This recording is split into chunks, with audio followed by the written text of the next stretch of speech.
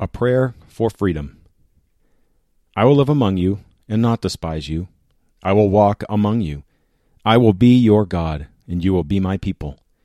I am the Lord your God who brought you out of the land of Egypt, so you would no longer be their slaves.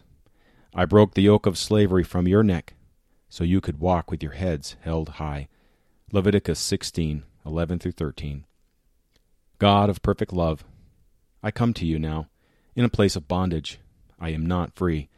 Pornography has had a hold on me for many years, ruining my life, ruining my relationships, ruining me.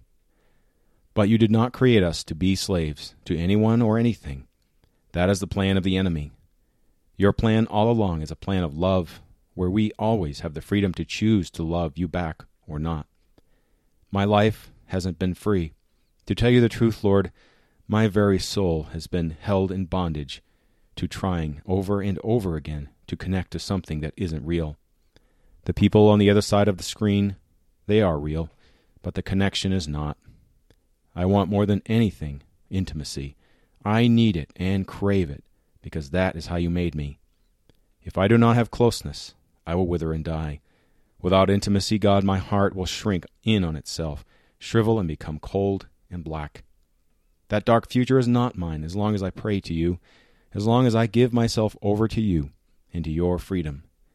Today, God, I seek your freedom and believe I have it. There is not magic or sudden moment, but there is a choice. And today, this very moment, I choose freedom and not bondage. No more chains, and no more returning to that which only wants to destroy me. I commit myself in this prayer to you. You died for me, and I love you in return. In Jesus' name, amen.